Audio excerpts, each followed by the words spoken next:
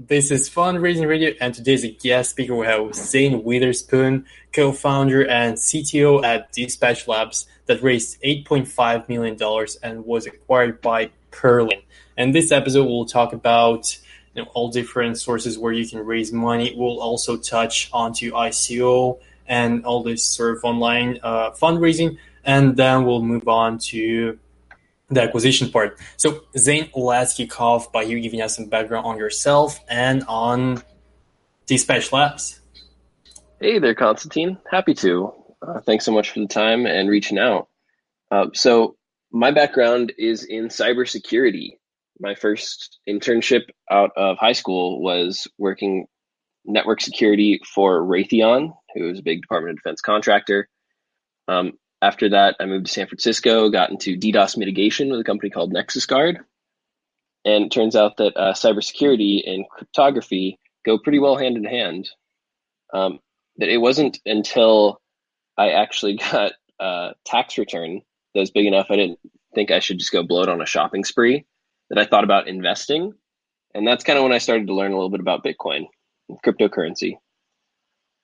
So I got really deep into it really quickly. Obviously, like everybody has that story in crypto of discovering it, maybe putting a little money in, then researching and just going deep down the rabbit hole. And next thing I knew, I was organizing events. So for about a year, throughout 2017, I organized the San Francisco Ethereum meetup, where we had a ton of projects come across our stage. It started as small little homegrown projects, but over the course of 2017 and the crypto boom, those projects turned into large multi-million-dollar projects pretty quickly.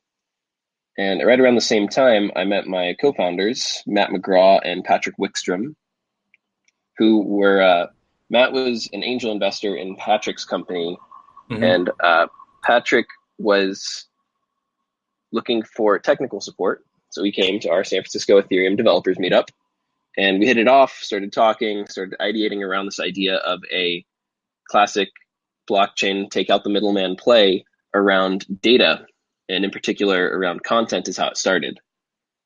So we put together our business plan. I drafted up some business architecture and some technical diagrams and started working on the code. We contacted a legal team and decided to open up a friends and family round around, I guess it was November, December 2017. It was supposed to just be around 500,000, but we were absolutely overwhelmed by how much interest there would be for our project. And next thing we knew, we were over capacity. We ended up closing that at $1 million and opening up our next round immediately after. So I think, I don't want to say exclusively because of timing, but it certainly helped. We had raised that $8.5 million in a matter of a couple months, which I know is not the traditional fundraising story. It's not. Yeah. So let me first ask you, when exactly did you start raising? So when was this point when you were like, okay, it's time to open up friends and family round? Yeah, we were working on it for a good 3, 4, 5 months first, not taking salaries when there were small expenses. The CEO, Matt, was paying for them out of pocket. But it was really, I don't know if there was an exact moment when it felt like this is the right time to fundraise. We just knew that it had to happen if this project was going to go anywhere. And so as soon as we had the legal documents in hand, we had paid the lawyers for the SAFT agreements, which is Simple Agreement for Future Tokens, a play off of Y Combinator's SAFE agreement, Simple Agreement for Future Equity. Yeah. We were able to go out there and start collecting signatures, running KYC, and we started doing a little bit of team building at the same time. So we started looking at developers that had experience in CDNs because we were focused on distributed content. So a content delivery network is what a CDN is. What is a CDN? Content delivery network. So that's every time you download a movie or a video game from somewhere, some big file, they've got multiple servers all around the world that are ready to deliver that content to you. So that's a content delivery network. And it was actually pretty similar to what we were planning on building, but in a more decentralized model. Mm-hmm. Got it. So you raised 2 rounds basically in a row. So you closed 1 round more than you've expected, basically twice more than you've expected, and then you've opened up the second round. Did you raise all those $8.5 million in just 2 rounds, or was it distributed over some period of time? So we one of the lessons that we learned, and Constantine, like I said, this is going to be a little bit more educational and inspirational. I think if I can pass on some of the wisdom that I've gained through the process, I'd be super happy. We had influx of interest coming in at the time, mm-hmm. and we said no to a lot of it. Once we reached that 8.5 million, we said no. We want to show more progress and then come back and start fundraising another round at a better valuation, like traditional Silicon Valley people do. Mm-hmm. So we spent the next 6 months working on our MVP. And when we launched our test network, which is a major milestone in a distributed network project, we thought that we had enough traction to go out and fundraise more effectively. Mm-hmm. And so we opened up for, our plan was another 6 million. And we ended up raising about like 750,000 on top of that. Oh, there was just so much less interest in mid 2018 and like the sharp drop off in the crypto market. Right. So the impact of timing on fundraising is very, very significant. And the ability to raise more than you think you need, I think, is also pretty important. Mm-hmm. If it's available, then you don't know that it's always going to be available.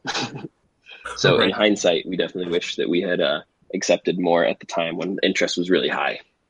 Mm-hmm. Got it.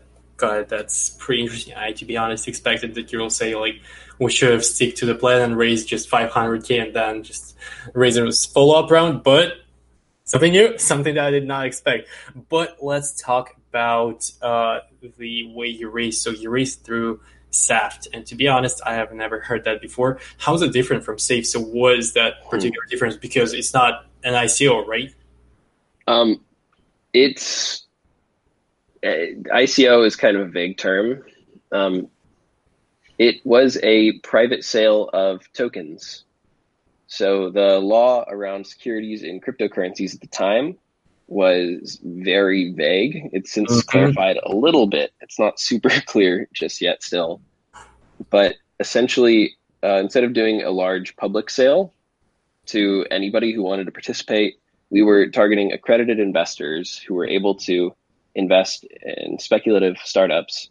And the simple agreement for future tokens really meant that our business model as a company was not around sales, but it was around the usage of the network we were developing. It's architected in a way that the more people are using this network, the more demand there is to use this network, the more value those tokens were worth. So instead of selling equity, we sold futures on these tokens that we were developing. So through our whole fundraising process, well, it very much was a matter of selling ourselves as an investment. We never actually had to sell any equity. Nice. So you retain 100% of the company share even after you raised $8.5 million, right? That's right. Because essentially the company at a certain point would be kind of obsolete. Besides the treasury of tokens that we would be holding, the goal would be to decentralize. Like we could get it off the ground, but ultimately we wanted to build a community that could maintain and develop it further. So crypto is a little bit philosophical in that sense. It is.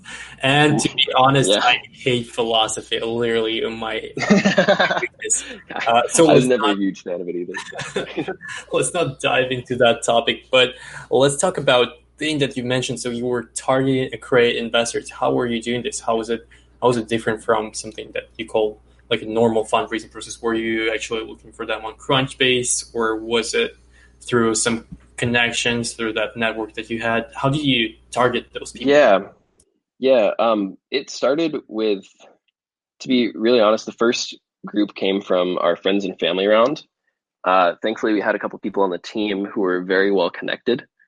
Matt McGraw, the CEO, had a company previously that he had sold called Rocket Science, which was a managed service provider that provided services for most of the venture capitalists down in Silicon Valley on Sand Hill Road. Nice. Not only did they love him so much that they all bought his products, but every time they signed a new investment, they sent them to him for most of their managed services. So he ended up having a portfolio of companies, of customers for his company, like Airbnb, like Facebook, like GitHub, like Heroku, like DoorDash, like That's Instacart, like all the real big Web 2.0 startups. So he had a lot of introductions that he could make at the beginning. And even the ones that I'd say our first round came from his connections and another one of our founders, Ramon Frey, also very connected by throwing dinners all around the city for years. And once we had that first round in, it was mostly referrals. We were able to build out a network of, yes, if you're interested in investing, great. Who else do you know who'd be interested in investing? Who else is, we made a list of who else was investing in the space, looking at our sort of our competitors and figuring out who their investors were, figuring out who they're pitching to, so that we were able to build a sort of targeted list. And we actually did have somebody, because we brought on so much money so quickly, we had a VP of investor relations who helped manage a lot of those relationships from the get-go. So she was very instrumental in helping us find new connections, find new investors, and in making sure the relationships with the existing investors were strong. That's really impressive. So you mentioned something that really caught my attention, which is one guy who was throwing dinners around the city for years. What do you mean by that? What do you mean throwing dinners? I mean, I know it's not literally throwing dinners, but yeah. Well, I mean, he kind of literally was organizing these dinners about once a month for around 10 years in San Francisco. And it would be a dinner that's about 30 people or so. He finds a big space for it. He'll bring in a professional or semi-professional chef. It is a ticketed event, so you have to pay to attend, but he'll also find a speaker to talk about some topic. And he's covered so much ground, from everything from AI to romance in the workplace to like gender equality to space travel. It just always have like a sort of a new theme for every dinner. So he has a very, very large network because of it. That's really interesting. Which is kind of parallel to my network building being through organizing the San Francisco Ethereum meetup. I've really found that hosting events is an absolute hack to growing your network. Right. Because not only do you get to meet a bunch of people at once, but when people think about a subject, you're the one who comes to mind as an organizer. Right. And also on that meetup or whatever event you're organizing, you automatically basically become the main guy or the main girl, because like you're the one in charge. So it's really it's a nice. And all of a sudden, opportunities start coming to you. Right. So let's talk about the acquisition. When did you decide that it's time to sell? When was it that you were like, okay, we're ready for that? So, what happened there? Things were tough on the treasury management side. Almost right after we received our funding, because being a crypto company and believing in the future of cryptocurrency, we accepted most of the investment in different cryptocurrencies, Ethereum, Bitcoin, and Dash. And to liquidate millions of dollars worth of cryptocurrency, you need a business account on most of these exchanges. It's not something you can do at a consumer level. So we made a few institutional accounts, and then almost immediately afterwards, the SEC issued cease and desist orders to Oh all the no. exchanges that were selling unregistered securities in the US. So all of our accounts were canceled and closed in the middle of the cryptocurrency freefall. And ultimately, I think we actualized about 3 million USD out of all the cryptocurrency that we raised. Oh my god. All right. So could have invested heavier in treasury management for sure. Right. Hindsight is 2020. Sure. So that's when that also sparked part of like our raising the next round in middle of 2018, which, like we said, didn't go quite as well as expected. The demand had fallen off as quickly as the high prices of cryptocurrency had.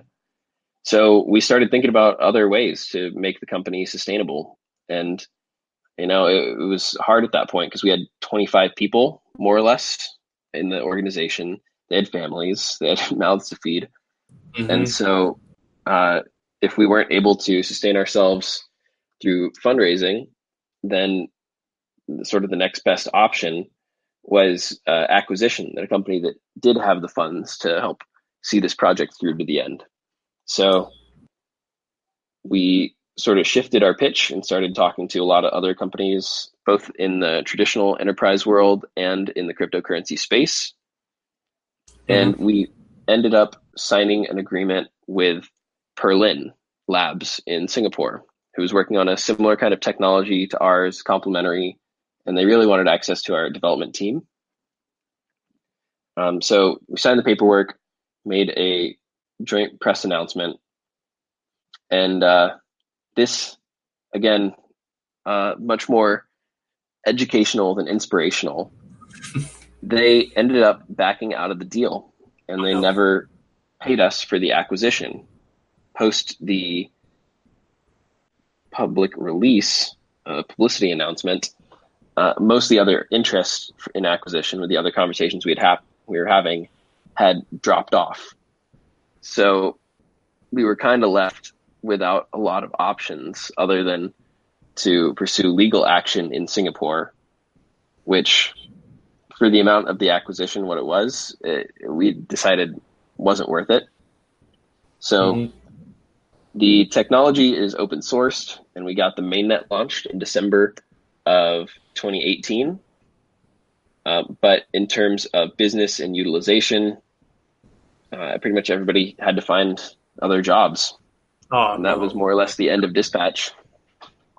All right. That's a damn sad story. Come on. But I'll add in a little bit more too that's come to light.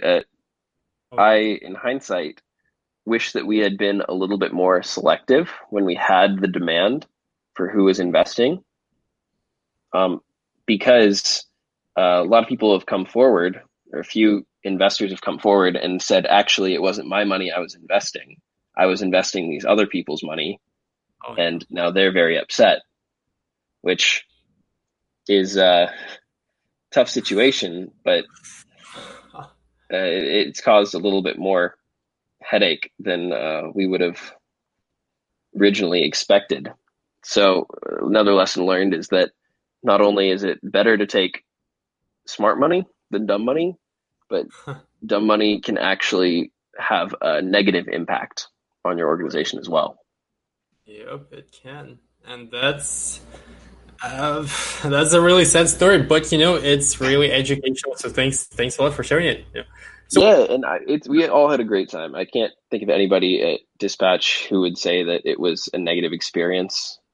It was a pretty phenomenal year and a half that we had, growing and then shrinking very quickly. Obviously, lots of lessons learned, and I think that we did have a pretty big impact on the space and shifting the way people were thinking about distributed data and distributed data analytics in particular. That's, I think, one of the major benefits of working on a startup. You can have tons of fun. So that's good. True. You do not regret doing this. So my next question actually was successful founders as a source of capital and advice. For sure, you qualify as a successful founder. I will not take that away from you. But Thank you. do you still get some, do people ping into your LinkedIn, or do they try to shoot you an email, asking like, hey, can you review my project that's in cryptocurrency space, or are they trying to get you on board as an advisor or actually as a co-founder of something crypto related? Do they do this?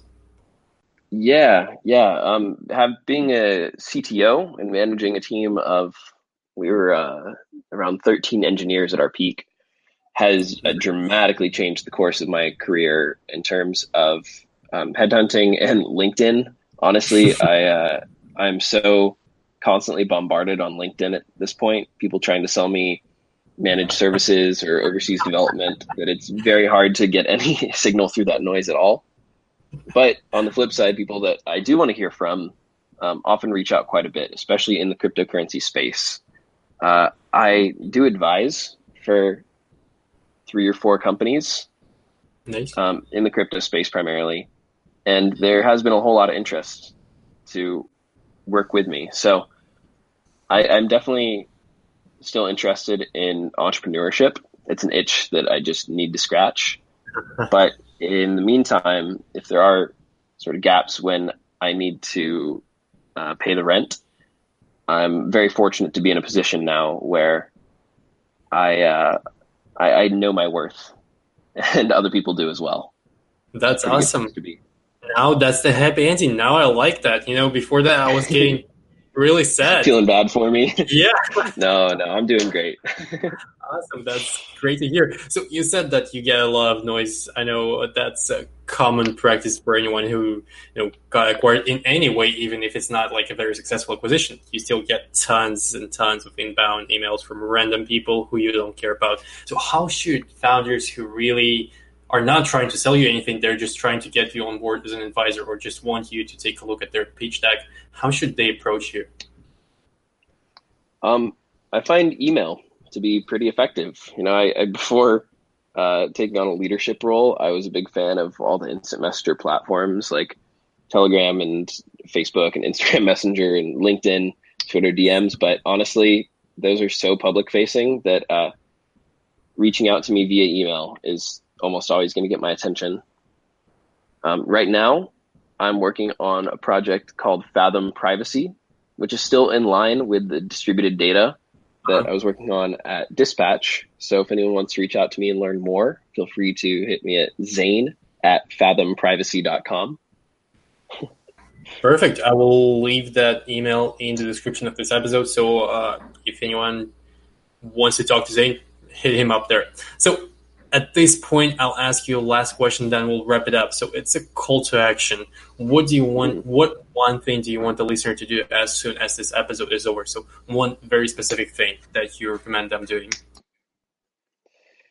To be honest, I would say start utilizing your network as best you can and grow it if you can. I am a big fan of events. Like I mentioned, I know that in COVID times, that's a lot harder to do. But you can get creative by even just anything that brings people together will be effective and making you sort of a thought leader on the subject. I have friends who specialize in making Facebook Messenger group threads that are really effective. I have friends who put together really effective email lists. Just any way that you can sort of bring people together, whether it's virtually or eventually in person, to start to grow your network, and opportunities will come to you. Right. Yeah, network is extremely important, but just personal note from me, do not go too much into that, because I've seen some people who are like so focused on their network that, one guy told me like, yeah, I have 26,000 people on LinkedIn. I'm like, okay, so what do you do with those 26,000 people? And then just you got to utilize the network too. Yeah. I just wanted to prove him being I'm not going to say bad words on my own podcast, so I will not say that. What I was trying to do, I was being a bad person, and I went there on his LinkedIn page and looked at how many reactions his last post got. And I think it was like 3 likes. I'm like, okay, yeah, that's exactly what I'm talking about. So Yeah, don't the number get one too thing is you've got to create value for people. right, It's right, like right. you have to have that intention from the start. It's like you're not just Exactly. bringing people together for the sake of bringing people together. You're bringing them there either to educate or to let them meet other people or just giving them a chance to express themselves or talk about their project. Right.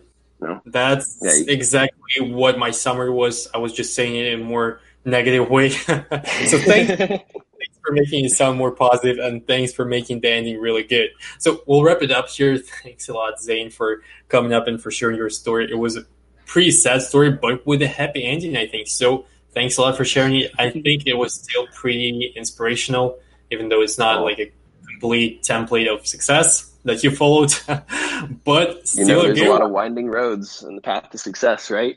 Exactly, exactly. And that's what Startup World is about. Thank you for coming up and for sharing that story. Thanks so much, Constantine. Thanks everyone at home for listening.